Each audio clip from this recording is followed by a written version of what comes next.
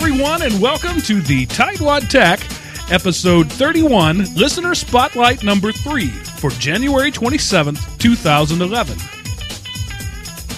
This week, our special guest is Michael Wahlstrom, also known as Monkey Martin, which doesn't have Michael or Wahlstrom in the name. And I'm really curious as to why he's Monkey Martin instead of Monkey Mike or we're gonna have Monkey Wall or Wally Monkey or something like that. But gotta hit him up on that. When I was contacting him and we said Michael Wahlstrom, he said, "Who's that?" Wait a minute, Monkey Martin. That's not right. So we'll find out shortly. So Mike is with us today. He's going to be our spotlighted listener. So Mike, just jump right in there. Let's get it out of the way right now. What's with Monkey Martin? It's just kind of a name that's stuck. I shaved my head once and people said I look like a monkey. And then somehow Martin got stuck to the end. And you know when you're filling out stuff on the internet and you can't find like a proper name, like all the good names are taken? Right. I'll try Monkey Martin. And then I just kept using it because it was always available and it became my internet name. I have a name like that I won't divulge publicly because... it's really? Yes. It's no, there's nothing wrong with it. It's just, it's my internet name. But, it was like that. It was, came about as a circumstance that is unlikely to happen again. And then it ended up being a unique name and I just kind of use it everywhere for that reason. I know how that goes. I got you. Yeah. Yeah. Right. My wife doesn't like when I use it as an email because she says it's not that professional. Well, yeah, I can see that. Especially if it was like monkeymartin@hotmail.com. For some reason, monkey and hotmail seem to go pretty well together. Well, I'm here to say, from my point of view, you don't look like a monkey. So if that makes you feel any better, I don't know, maybe if you were swinging from a tree and eating a banana, I might feel differently. Right. So anyway, we just had a couple of things before we get to the interview at large that we wanted to talk about, and one of which is was actually mentioned in our last episode pretty heavily, so I thought I'd bring it up here. In February, the first week of February, we'll be going to the TCEA conference, which is the Texas Computer Educators Association, and they have a big convention every year where about 12,000 geeks descend on Austin, Texas, and geeks and teachers. Well, teacher geeks or teacher geeks. Teacher geeks. Yeah. Teacher geeks. Geechers. Sure, anyway. I like it. You heard it here first. Geekers. So we all get together, and it's a great show.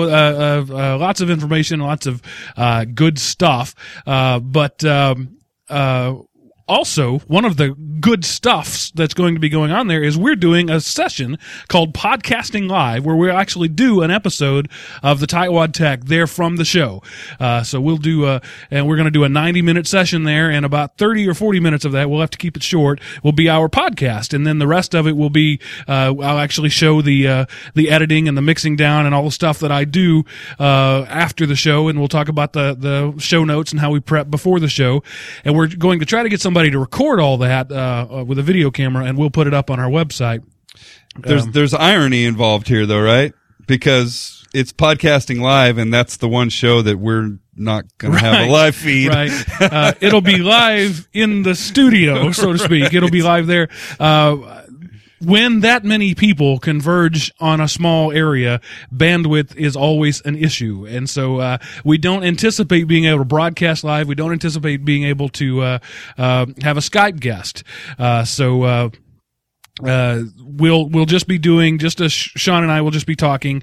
And also our session is scheduled for Thursday of that week, which is the day that our podcast ordinarily comes out. So we probably won't be able to put it up until either late Thursday night or Friday morning. So the first week in February, the podcast will be late, but don't worry, there will be a podcast, and I think it'll be a pretty good one. I'm hoping so. We'll hope to have some live audience participation. And if there's enough bandwidth available, if things look like they're rocking along pretty well, we'll go ahead and do a live stream via Ustream. But in years past, it's been challenging just to send an email. Right. Yeah, last couple of years, it's just doesn't work. Don't even try.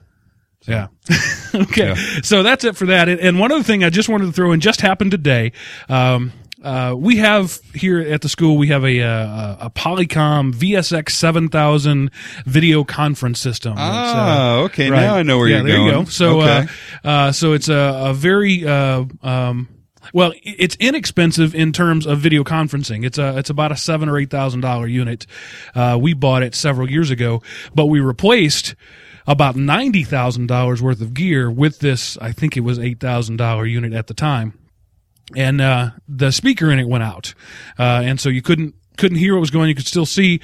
So I started. We were scrambling. We do 5 to 7 classes a week through video conference. These credit classes, dual credit, college and high school classes, and so. It was kind of a time-sensitive thing, and we had worked out, well, we'll just call the presenter and listen over the speakerphone while they do that. We had these, workarounds that we were going to do. And so I got to looking for somebody who could repair this Polycom unit, and it's so old that it's out of date. It's discontinued. There is no warranty. We don't have a service contract. But again, the replacement was going to be between $6,000 and $9,000, depending on the bells and whistles that I got for the new unit. So I was calling this company, and they said, look, for $1,400, we'll give you a service contract, and that service contract will be good for a year, and in that year, we can repair a unit. So basically, we can get it repaired for about $1,400.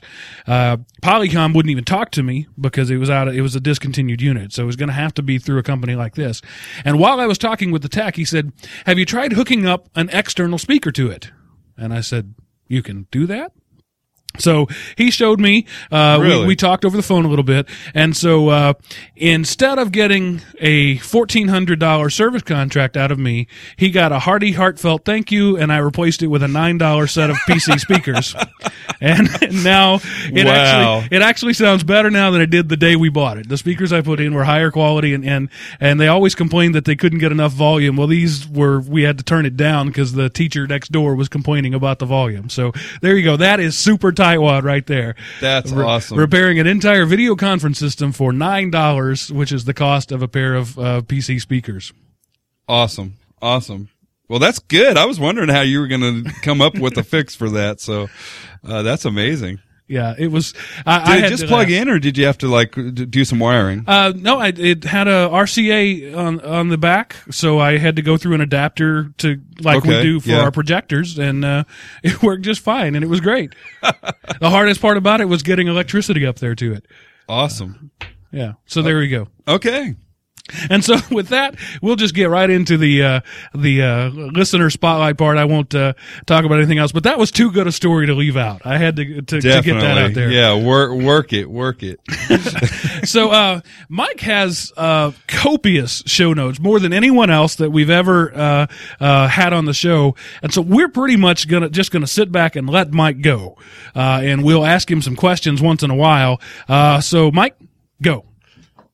So you want me to introduce myself? Go ahead. Yeah. Start there. Okay. Introduce yourself. Yeah. Where you from? I guess I could ask you a couple of questions. And, I was looking forward to just sitting back and sipping my water and enjoying the show. He's been anxious to get started. Yeah. It's great to put him on the spot like that. Okay. Ready your show. Go ahead.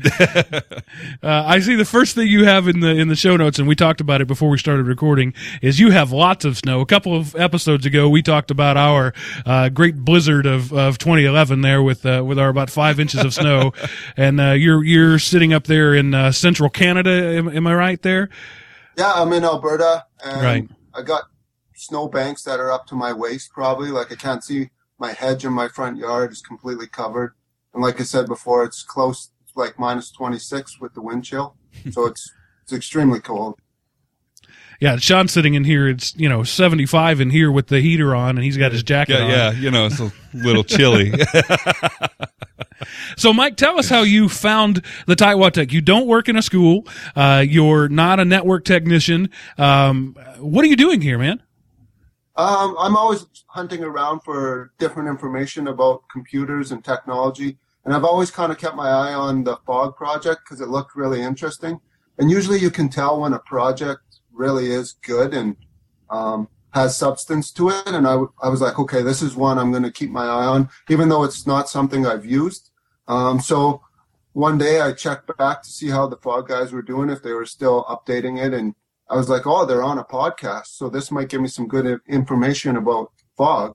And I was like, holy, this is a really, really good podcast, and it has a lot of information, because I've worked in tech departments before and tech jobs, and I was hoping to get back into a tech job, and all the things you guys were talking about would really help me in getting into one of those jobs. And I just got hired to work at a college, and I start on Friday. Yeah, so that actually just happened. So okay, so you haven't even started day one yet, and but you're already getting some professional development through the Tightwad right. Tech. You're ahead of the game. That's right.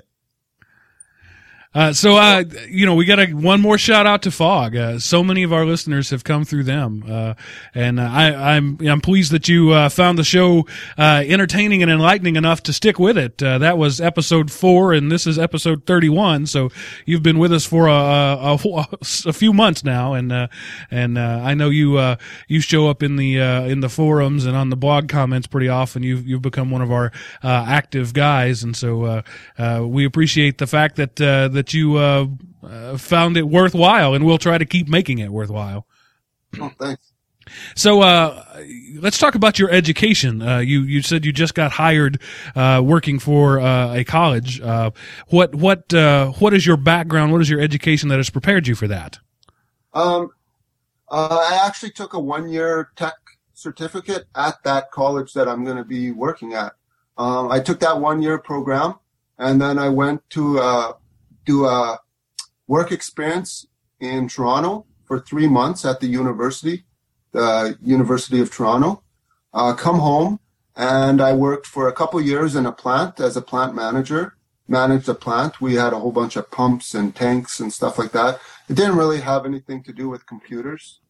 And then I got hired as a communication technician, and that was installing high-speed internet for people in rural communities, and they got high-speed internet through like a tower network. So I was climbing on people's roof. My boss asked me if I was scared of heights, and I said, no, heights don't bother me. And then I found out that he meant that I was going up those big towers with cell phone equipment on them. So I was climbing towers that were 150 feet. That's actually very typical where we're at. We're out in rural, kind of far-flung areas, and for a lot of people, if they can get it at all, that's how they get internet. Right. Well, I've never climbed the towers. I have been in charge of installing like 50 and 75 foot masts and guy wires and all that, just because somebody said, "Hey, would you mind doing this?" Sure. And little did I know. So be careful about that sort of stuff. Somebody says you're scared of, ask if you're afraid of something. Say yes. Yeah. Yes. Are you afraid of rabid dogs? Yes, I am. Yes, I am. Absolutely. Yes, I am.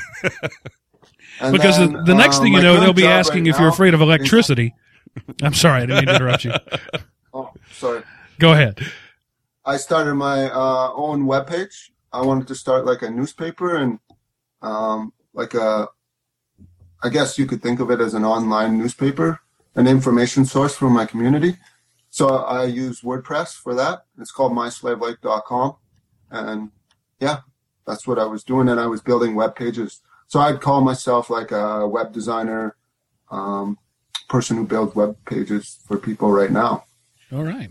And so you do most of that pretty much freelance, and then you're about to start this job in the tech department at the university, right? And what will be your job there? Do you know? Very similar to what you guys talk about. Like, that's why I'm really interested in the podcast, supporting machines for students and staff, some training. I don't know exactly, because each kind of department has different technology and each environment's a little different, but it's going to be a lot of Windows computers. It's not going to be like Macs or Linux, I don't think. Okay, and so Windows. that's going to be problematic from you because if there's anything I've learned about you in the few months that you've been around the forums is that you are not a Windows fan. So how are you going to be able to sleep with yourself at night? You're going to be able to look at yourself in the mirror knowing that you've become a Windows support guy? Yeah, that's okay. I'm okay with it. I run a Mac at home.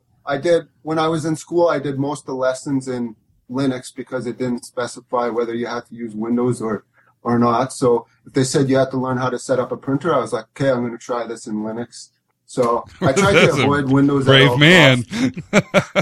So I'm really going to have to do some learning to get up to speed.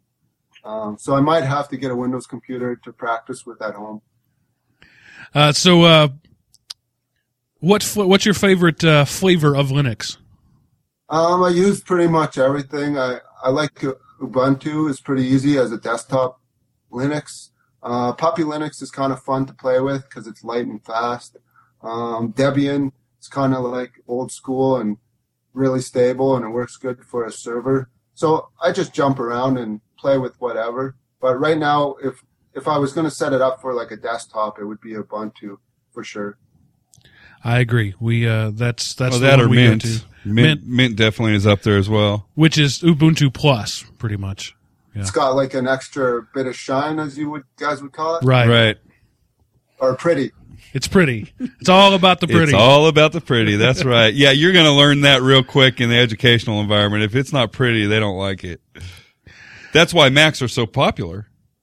I mean, there's maybe not the only reason. Okay, I already know where you're going there, but certainly that's a huge part of the appeal to the masses there.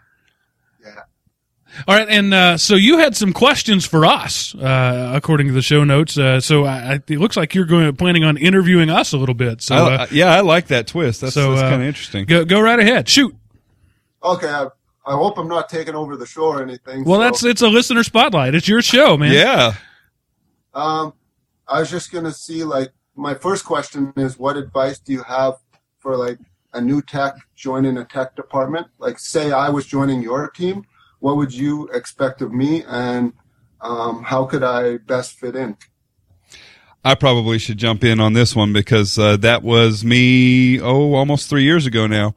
And I think the most important thing and the thing that I was a little shocked, I've always kind of been a go-getter, I guess you would call it. And I was a little shocked when I came in the door and I just really started attacking things. And there was a lot that I didn't know. But, they showed me, my predecessor was here for 2 whole days to train me. And, hey, I worked hard to get you those 2 days. Yeah, man. actually that was better than nothing for sure. But, after 2 short days, it was kind of like, here you go. And I had this trouble ticket system and this whole list of trouble tickets and, but I just started attacking them one by one, and I was a little shocked in that people were really surprised. One, they were surprised to see me, and the funny thing is, I would go out and I would work on these tickets, and at the time I wasn't real good at remoting in and didn't have all the knowledge that I needed really to take care of probably 75% of the stuff that I could have remotely. And so I was actually out on foot, going around to computers and taking care of people's problems. And they thought I was the greatest thing since sliced bread. And so that's one, I guess I could say is, you have to come in with the attitude of, I'm going to get some work done. I think most people do when they come into a new position.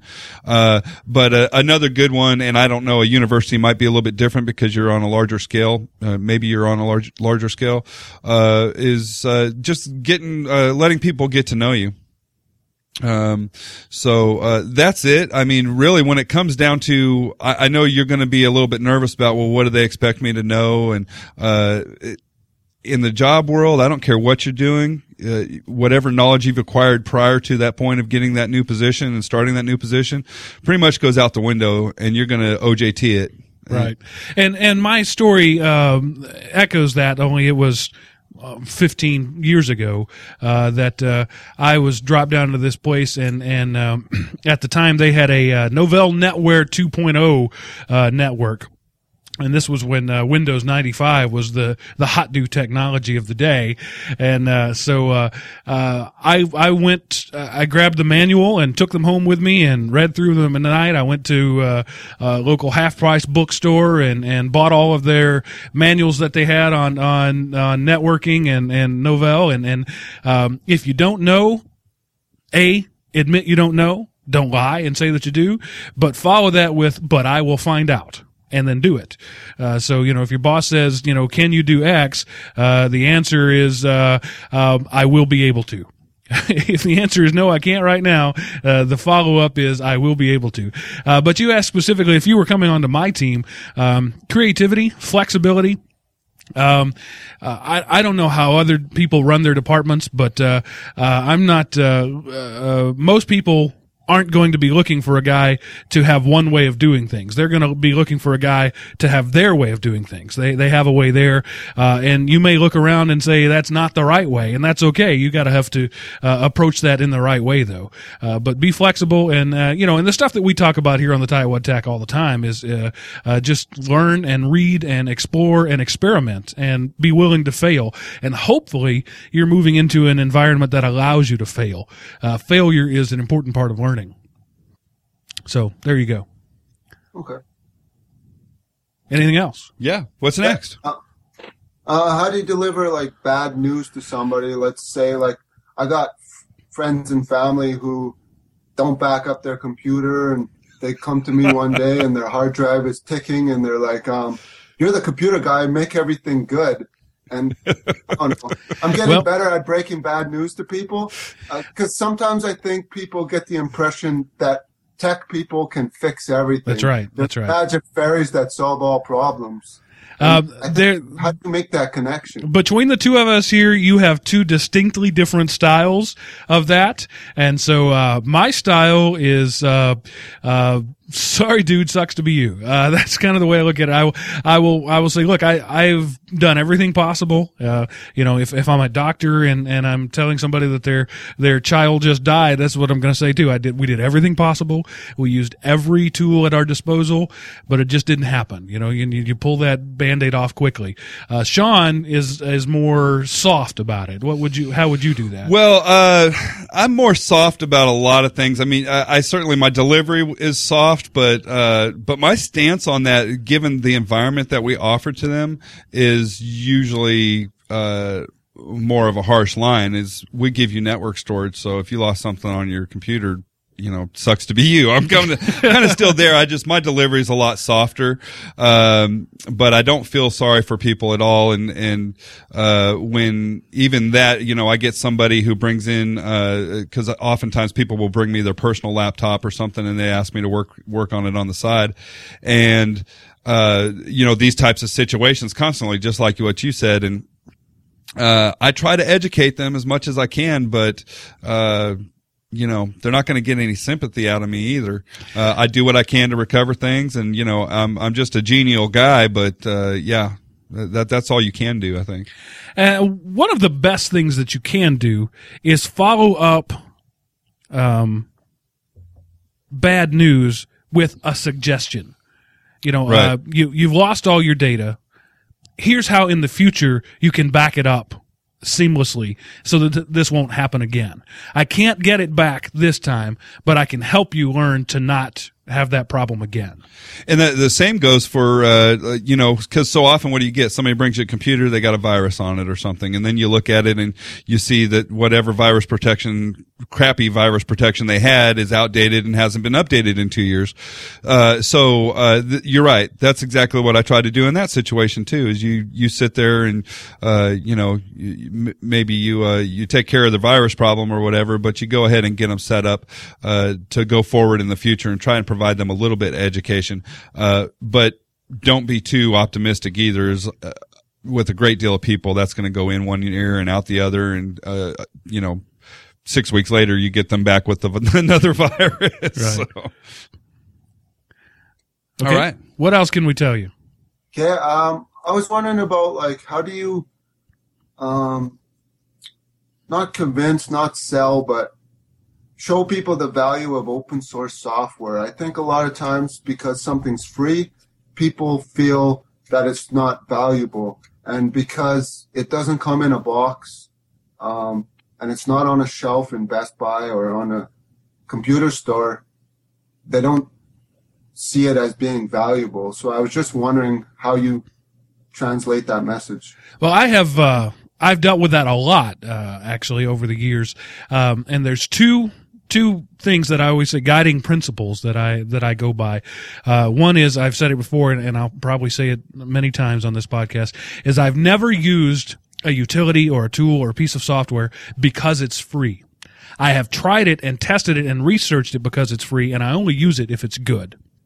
So, that's the thing. If you have a good product, if it is good, if it has merit, then there's not a whole lot of selling that has to be done. You say, look at this great product. Look how good this thing is. And oh, by the way, did I mention it doesn't cost anything? And so that's the value of really high quality open source or even or closed source free software, is you start with the value. You start with, is it good? And then go with, oh, by the way, it's free. And then you go into that. But you're still going to run into people who say, if it's free, if there's not a company backing it, it can't be good. And I hear that all the time. And again, if the product is good, it will speak for itself. If it's Fog, if it's iTalk, if it's any of the things that we talk about here on the show, they will see that it's good, and it won't be as important that it doesn't have a company behind it. But oftentimes these things do have companies behind them. Like when we at our school, we moved to the Open Office platform away from Microsoft Office, and so I explained to them that, Sun, a Fortune 100 or at least 500 company, right, a huge company, built this thing and backed this thing. And it's an interesting story. I don't know if you know the story. I'll tell it in very short order. Sun Microsystems was looking at upgrading their version of Microsoft Office, and they found that it would be cheaper to buy a software company than to upgrade their Microsoft Office licenses. Hello. It's cheaper to buy a software company than to upgrade your Microsoft Office licenses. And so they bought this company called Star Division that was making a product called Star Office. And then they said, hey, wait a minute. We can write off the entire purchase price as a tax write-off if we open source this. And then it becomes a charitable thing. So they bought a company just to get the product, then they open sourced it to get the tax rebate or the tax relief. So that is how Open Office came to be. And so you have a story like that. If you do your research, you're going to find things like that, or you'll find, like in the case of Fog, where it's just two guys who are in a school and they have this problem and they work to solve their own problem. It's backed up by people using it. So that's how I quote unquote sell things. But again, you have to start with a good product. There's lots of free garbage out there, but there's lots of garbage out there that's paid for too. And so the most important thing is to have a high quality product. Sorry, I didn't mean to preach there. That happens to be sometimes. Well, and I want to jump in there and just say, we have a responsibility, and I guess, Mark, you did really kind of say this, is we have a responsibility in our positions to sift that out for our end users. So, before you put something in front of an end user, you need to really make sure that it's appropriate for them.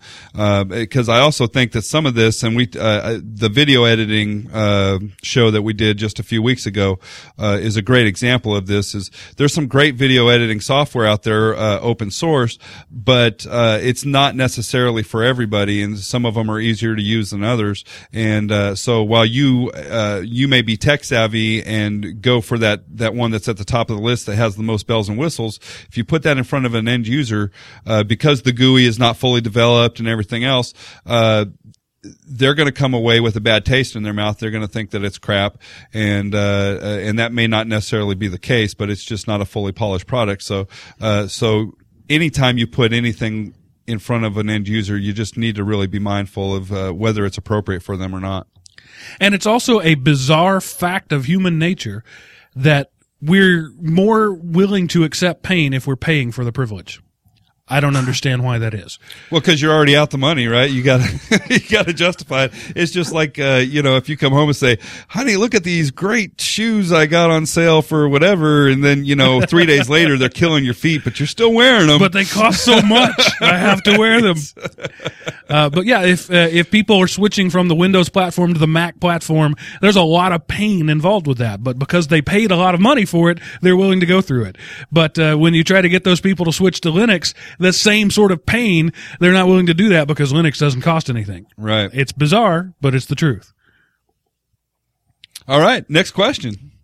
Yeah, I just wanted to add one quick point. The one thing I like about open source is, especially when it's a large project that a lot of people are using, I find there's good communities, and I can find a lot of good documentation and just even a lot of people asking questions on forums and stuff.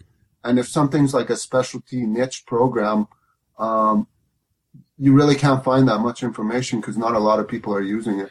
So I think open source, because it's free and accessible, you can test it, and a lot of people are using it. So that's the value for me. Let me throw this in there. One of the things about open source that to me makes it great is everybody working on it is doing so out of passion. Okay.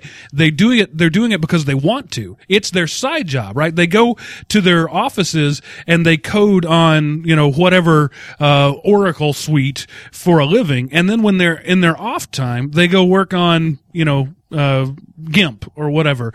So there's a lot of passion involved in it. And so the product shows that. And as they're saying in the chat room now, the downside of that is geeks don't like to write documentation. Right. So, you don't have good documentation. And often when you go into one of those communities in the forum or whatever, the first thing they'll say is read the documentation, to which you'll say, I did, it sucked. But once you get past that, you can get to some really good people, because often you're talking to the people who write the code. Interesting side note, the software that we use to do the video broadcast, Webcam Studio, I filed a bug report in their forum about something, and the developer got back to me and said, oh yeah, I see that's the problem, it's fixed. And so within a matter of a couple of minutes, it was in the next revision ready to be downloaded. So you don't get that. You're not going to call up the Steve Ballmer at Microsoft and say, hey, there's a problem here in Windows, and 5 minutes later say, oh yeah, that's fixed now. Yeah. And even on the remote chance that happened, you wouldn't be getting it for free. That'll be in the MS whatever 2012 version that costs another $195. Right. Okay, moving on. Okay, here's another scenario. It's kind of based on a situation I was around, but I change it a little bit just so I don't talk about that situation. But let's say here's the scenario. Teachers do their report cards with an Office program. All the teachers know how to use the Office program. It's really second nature to them. And then the school division decides to buy this big fancy report card software, and it's like a centrally located solution. And all the teachers have to put in their report cards into this one solution. The tech department, some of them might be involved in making the decision to get this program. It's really expensive, but what it ends up doing is it causes a lot of trouble for the teachers, because now they have the stress of doing their report cards, and now they have to learn how to use this new program. And then whenever there's one little problem with this program, causes problems for all the report cards. Like the problems aren't isolated to one solution. And what it appears that happened is a company sold the school division on some fancy software, and they didn't really try it out. And now everybody's kind of stuck using it, and nobody kind of wants to admit that they spent money on software that's not really that good. This is a story that is told thousands of times over in thousands of schools, public and private. And that is that the people who control the purse strings are not the people who use the product, and the people who use the product are not the people who support it. And it never works out so that the guy who should be making the decision is. And it's exactly how it is. A slick salesman comes in and says, look at this product. It will make your administrative life so much easier. Look at all these reports I can generate for you, principal, and look at how easy I can do that. And never mentioning, but it makes the teacher's life a lot harder. So one of the things that it's important for leaders, once you get up into the administration, to a skill that you need to develop is to try to see things from the end user point of view. And one of the things that we do here, I think, and learn to consult with those Right. people. You pay people to work for you. If you're an administrator, you're a leader, those people are paid to work for you, and they should be advising you. So rely on those people. You know, if you're a superintendent or a principal and you're looking at something like this, you need to pull in some teachers and have them take a look at it, or your tech guys or whatever, preferably both, and say, how are you going to be able to use this in the classroom? And hey, tech guys, are you guys going to be able to support this? Oh, by the way, you know, it requires a $10,000 server to run. Right. But unfortunately, you know, you're going into a situation where you're not at the top, so that's harder to affect change. But we do it here. We tug on some ears to make sure that. And the key thing there, and we talked about it when we were talking about SpiceWorks, for example, is it has a help desk system we're not using because it would only be easier for us. You know, our teachers would have to learn to use something new, and it's not good enough to make 50, 100 people learn something new so that 2 people benefit from it. And if you approach your administration and present them that in the right light with lots of sirs thrown in there, sometimes that helps. And you say, look, you got to understand that you're making life harder for everybody else to make life easier for 1 or 2 key people. And the salesman will never mention that. But yeah, the real world answer to that is get used to it. Yeah, you're going to see it time and time again. It happens. All you can really hope to do is maybe curb that a little bit. Yeah, and it's your approach at how you deliver the message instead of just yelling at somebody and giving them a hard time about the decision they made. You just kind of maybe highlight where the program is not meeting certain expectations, maybe. Right. Well, and we don't mind letting them know. We had it happen just this past year where our elementary school was sold on a software, and how wonderful and great and magically the kids just knew everything, and it was really neat to look at, and I'm sure the kids love using this software. So, it's hard to bash the software, and I know when the salesman was in front of the principal selling it, that it was all great. But when it came time to, after they paid, however many thousands of dollars for this software to install it, they came to us and said, well, where's the server? And we were never consulted at all. We had no idea that these people were even showing up. And so we did go back and we revisited that with that principal, and we talk about these things, and we try to do it in such a way as not to make him feel like an idiot and say, hey, look, dummy, you should have asked these questions. He shouldn't have asked those questions. He's an administrator. He doesn't know to ask those questions. So it's more of a, hey, look, this is what happened, and next time give us a call and we'll be glad to help you out. So we want to make sure that they just feel that we are accessible. That's what I call the oh, by the way principle. Some salesman says this will happen, and then, oh, by the way, it needs a $5,000 server to run on, and they don't mention that until they come in and the PO has been cut and the check has been signed. Watch out for the oh, by the ways. Okay. All right. Next. How do you deal with distractions and managing your time? I feel like sometimes in a tech environment, it can be crazy at times, especially when computers are going down or the network's having issues. And it's really, I find it hard to estimate how much something's going to take for time. So I don't want to make promises to people and say, well, I'll get back to you at 3:00, because I might be working on something that I can't fix right away, or things are just coming from all angles, and just how to manage that. Sean just recently had to learn the skill himself, and the answer was stop saying I'll be there at 3:00.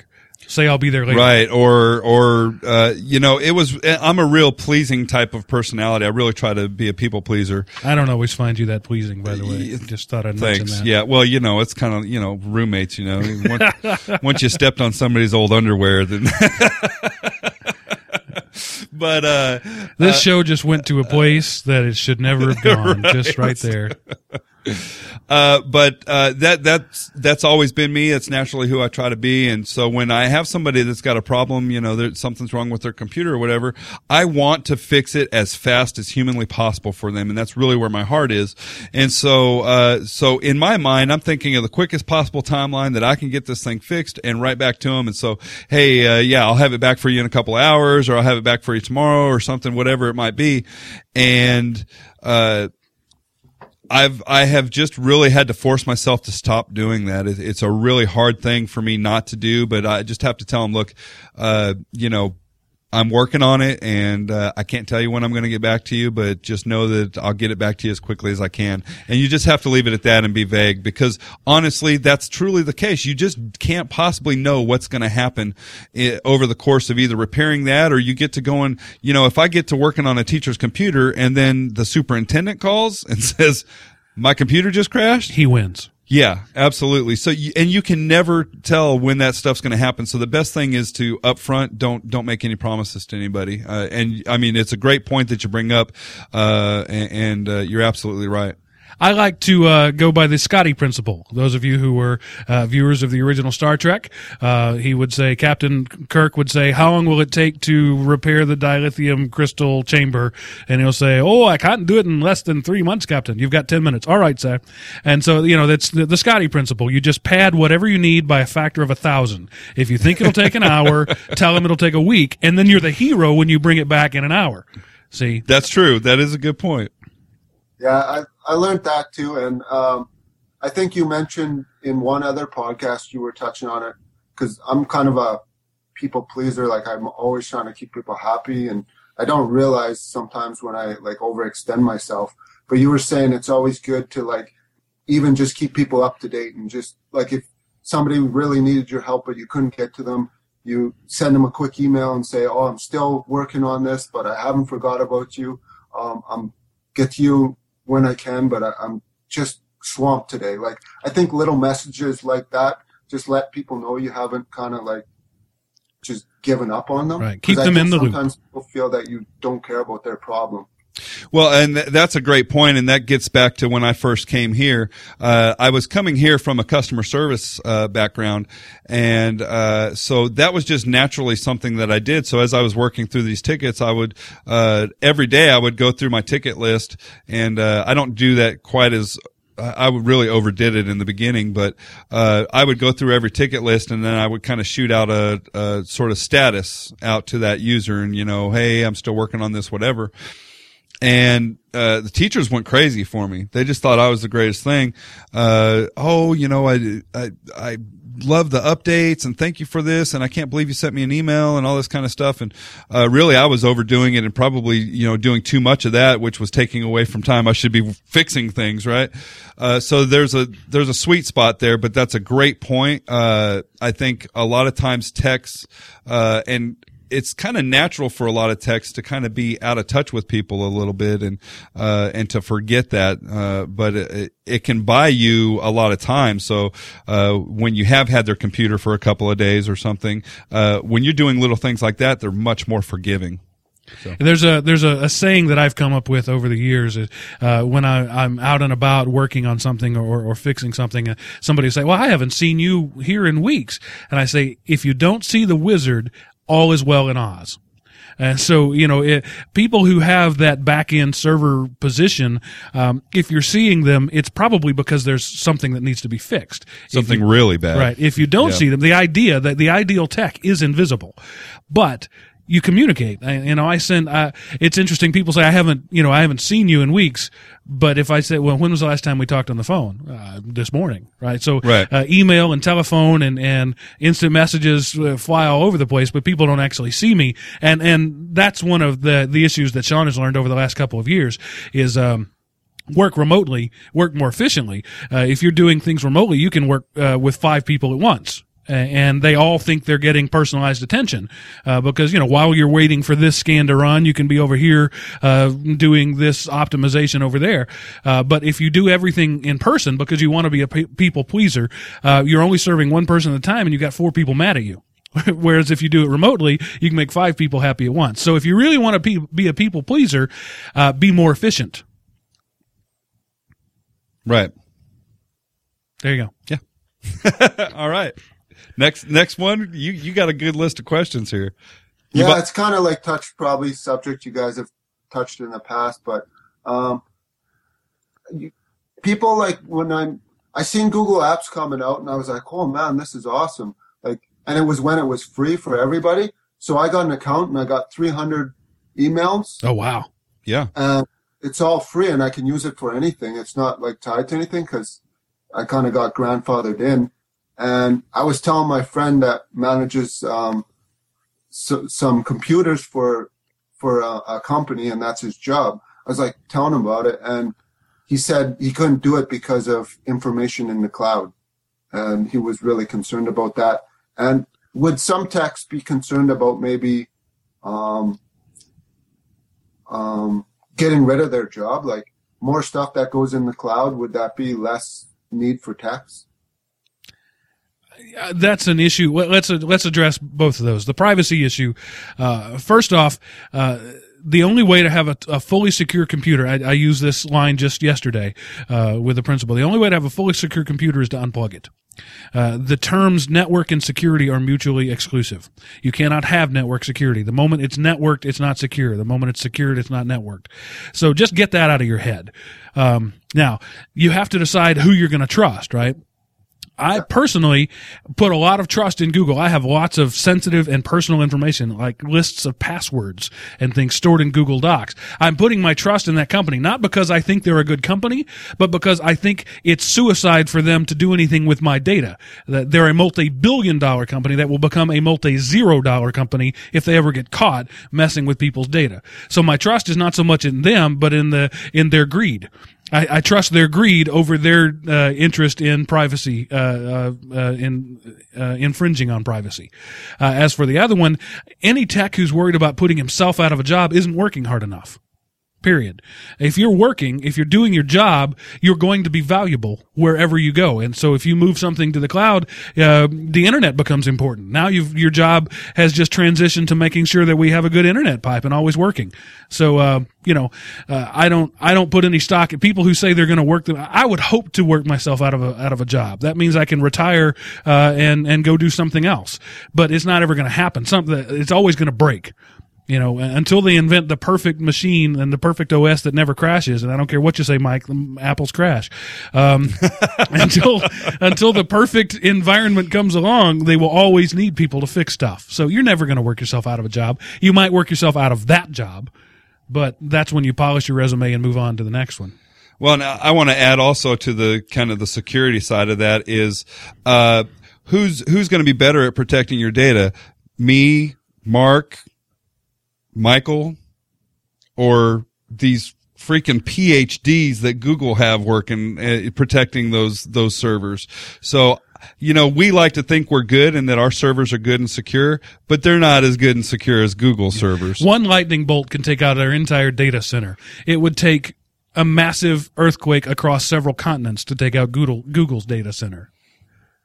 Yeah. So I totally agree with those arguments, and I didn't have any problem with the cloud, and I thought it was a good idea. So I was just trying to see it from maybe a different perspective of why he might feel those things. Well, and I hear that all the time. People in my job, right? The network administrators, the technology coordinators, they say that kind of garbage all the time. I want control over my data. I want to make sure it's on my servers and it's under my control. Well, that is the most vulnerable place to have it. If you've got it under your control, there's a single point of failure. So even if you just have an offsite backup service, well, there you're trusting somebody with your data. So you're always going to be trusting somebody with your data. Go with the company that looks like they stand to lose the most by misbehaving. And at this point, I think that's Google. Plus, their stuff is just really good. Yeah. All right, next. How many questions do you want me to go? I can go forever. So. Why don't we just hit, probably, because I don't know how long we're running now, but probably just do one or two if you can hit the high notes there. And okay. I've hit most of the things that have been really interesting. One thing that I was, like with Google Apps and more like use of the internet, especially when I was working in that communication job. It was always a hard challenge managing the bandwidth and making sure that it was shared fair. Like one person wasn't downloading a huge file and bogging everything down. And is there any simple solutions for that? Because everything I found was really expensive and complicated, and I couldn't buy it or invest in the time to learn it and know if it was good. We're in the middle of that right now, and I've mentioned it on this show a few times. That our school just did a massive rollout of Google Docs, Google Apps, and while I don't blame Google Apps for that, I blame that for shifting people's intentions more toward the web, and so our web usage has gone way up. We've doubled our bandwidth. We doubled it again. Then we increased it by 50%, and it's still not enough. So yeah, I'm right in the middle of what you're talking about, and there are some tools out there. Untangle is a tool we've talked about before. It has some good what's the word? Application level management. You can block the gaming stuff and the peer-to-peer stuff. But a good firewall. Most firewalls have packet shaping of some sort in them, and this is where you're going to have to put your money out there. There may be some good open source, freeware things out there that will do the job as well, but they won't do it as easily with as simple a management interface. And so my rule for years has always been put your money into your firewall. Don't put it into your antivirus. Don't put it into your other stuff. Use the free things because they're good enough. But your firewall, that's your most important, your single line of defense there, your most important line of defense. So put your money there. I have a really good quality firewall that has packet shaping. I can say, for example, YouTube can use no more than 5% of my bandwidth at any point. That's an easy rule to set in place. It wasn't cheap. It wasn't tightwad, but it was an effective way to spend my money that I had already saved by being a tightwad. So the whole point of being a tightwad is not to never spend money. It's to spend it wisely. And so I would say spend your money on a really high-quality front-end device, an appliance, and rather than trying to build something using, IPCOP or something like that. Untangle is a good one to look at. The open source components are good. The paid components are expensive, but it's a pretty good one. Okay. So there you go. Yeah. That seems like a pretty good place to stop right there. Did you have any questions for Mike, Sean? Did anything you want to throw out there? No, I think we're good. I do want to. I know Mike had put in there some of his own tips of the week, and I think we're getting close to that. So, Michael, why don't you jump in there and give us some of your tips? Some of the. Hang on, but I did think of one more question that's there in our show notes that we didn't ask. Oh, okay. What are some of the free open source tightwad apps that you use in your life every day?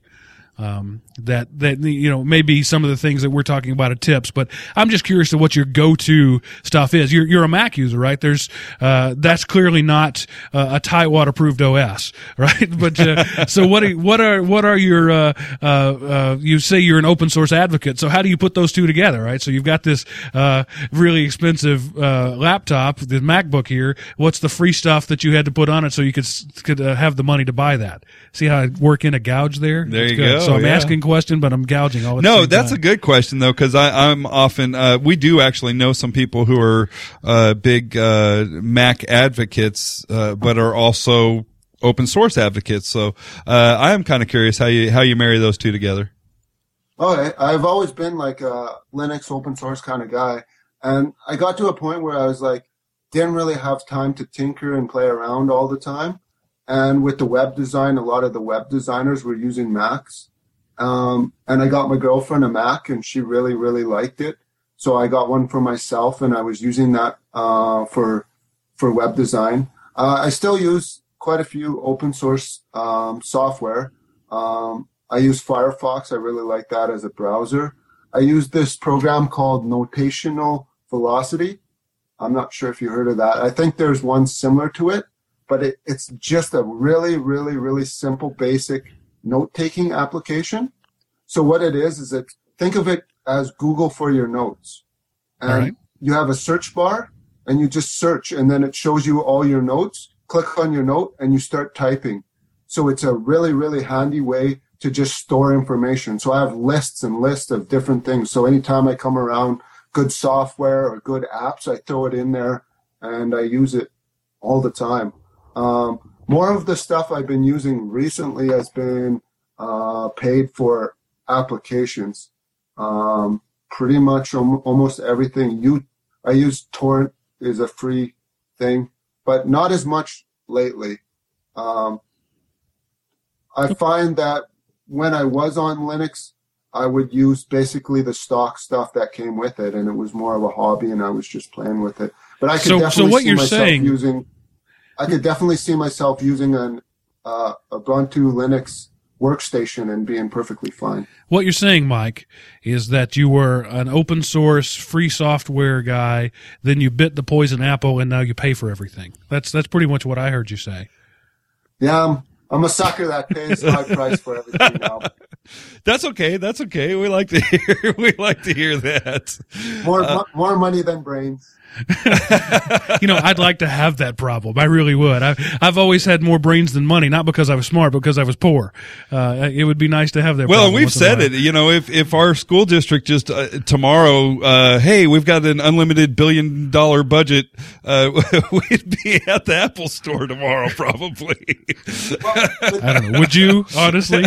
Well, I don't know about that, but we certainly would be. We'd be investing in some of that stuff because it's not that there's necessarily, things that users can use, and it's hard to argue against that, especially for certain applications.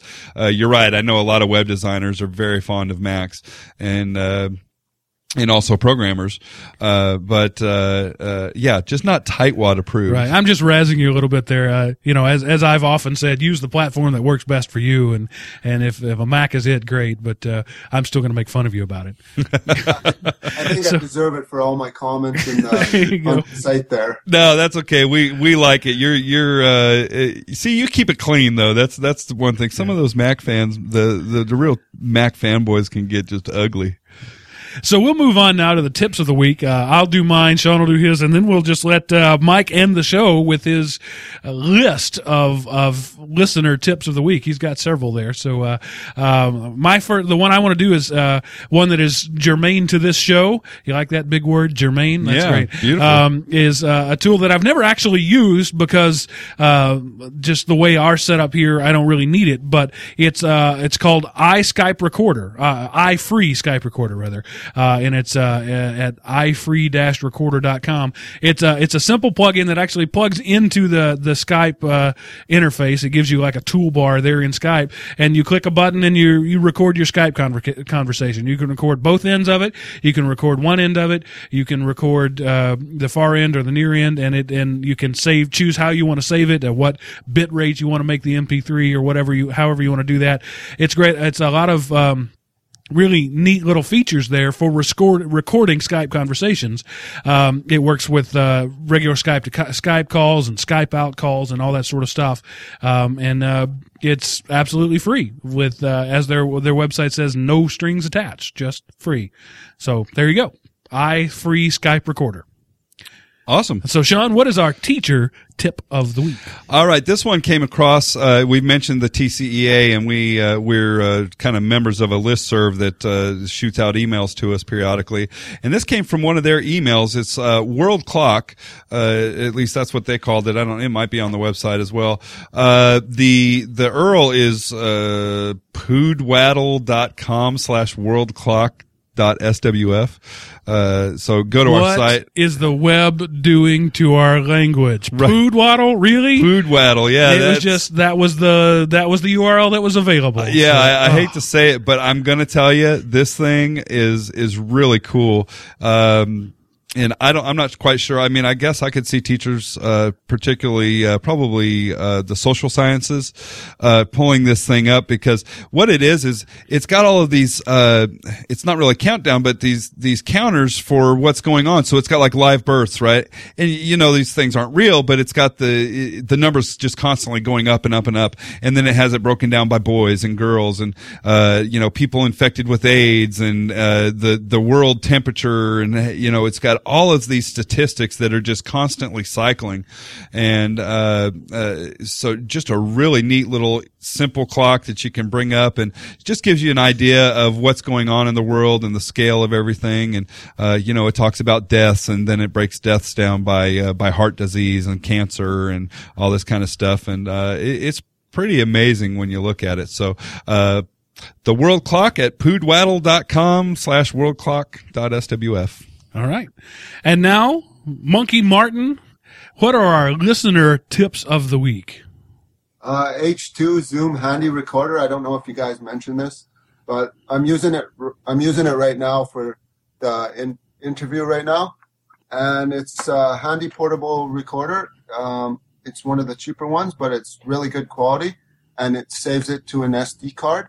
But the nice feature is you can also plug it into your computer, and you can use it as a USB mic. So that is is really handy. awesome. Second one, flip video camera. I use that all the time. It's a good way to shoot video. It's cheap, portable, simple to use, good for kids, classroom, teachers. Another one is Simple Note. It's an online note tool. It's a way to store all your notes. So like I said before, I use Notational Velocity, save all my notes. It syncs to the cloud in Simple Note, and then it's 100% accessible from anywhere I have an internet connection. So all my documentation syncs to my phone. I have an app for my iPhone, and I get all my stuff there. Keeping good notes and staying organized, that's another tip for techs. I always keep a notepad, pen and paper with me. Any kind of agenda or commitment I make, I write it down so I don't forget to get back to somebody, because I think it's really important to keep the commitments I make and try not to make too many of them. Screencasting, I think this is a good tool, and depending on how much free time a person has, a good way to teach people how to use technology. And that's it. All right. Absolutely. That's a pretty good list, and I think I've got everything noted down there, and we'll put those all in the show notes. About the flip video camera, we use those here at our school. They're great little tools. The only thing that I think would make it better is if you could use it as a webcam too. If you could plug it in to the USB and it didn't just show up as a drive, but also as a camera, that would sort of put it over the top, in my opinion. But they're great little cameras, and they're hard. I'm not going to say they're indestructible, but they're very tough. We put these in the cans of middle school kids, and they handle it just fine. Okay, so that's our tips of the week, and so. This is the part where I list all the places where you can contact us. So if you want to join the conversation. Sorry, can I just say thanks a lot for the show. I really appreciate being on. You guys rock, and the show has just given me so much good information and helped me with my new job. So thank you guys very much. See, ordinarily, I wouldn't let you, once I've cut you off, I'd say that's it. But since you were complimenting us, then I'm going to let that go. Yeah, we're always open for some compliments, definitely. And I'll say, thanks for coming on the show. And, I believe you were the first to reach out to me when we kind of were soliciting and said we need our next one. So, thanks for contacting me. And if, you're automatically a cool guy now that you've been on the show. So, it's a good time to slip in there and say, if you'd like to be cool like Michael, contact me. Mark's going to give the contact information, but you can contact me directly, okay. Sean at thetitewadtech.com. Or podcast at thetitewadtech.com. Right. That goes to both of us. Our website, thetitewadtech.com, our Twitter feed, twitter.com/thetitewadtech, facebook.com/thetitewadtech. Contact us. Now, I'll be honest with you, the Facebook, we don't check as often as we should. Twitter, I keep a search going, and I see that all the time. Facebook, you can't, I don't know of a desktop client or even a phone client that'll let you have more than one Facebook account. So I have my personal one, and then I have to just remember to go check the Facebook one. And so there have been some comments posted up there and questions that might go a couple of weeks before they're answered. So I'll apologize for that and promise to try to do better. But Facebook is really more sort of an information delivery platform than a two-way conversation. If you want to be a part of a two-way conversation, the way to do that is come to our website at thetitewadtech.com, join the forums, log in the chat room. There's usually 5 or 6 people there all day long. 3 of them are usually bots, but there's usually a couple of people there all day long.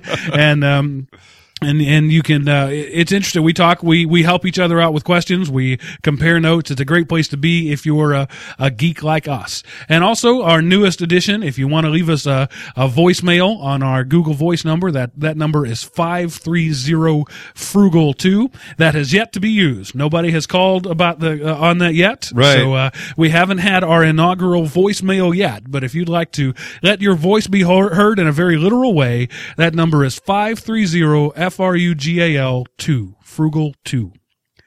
Yeah. And so there you go. So we're going to wrap this episode up right after Sean says great show.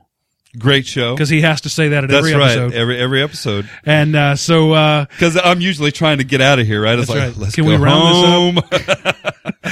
And so thank you for joining us. And I'm going to let Monkey Martin sign out first because that's sort of become our tagline. So take it away, Mike.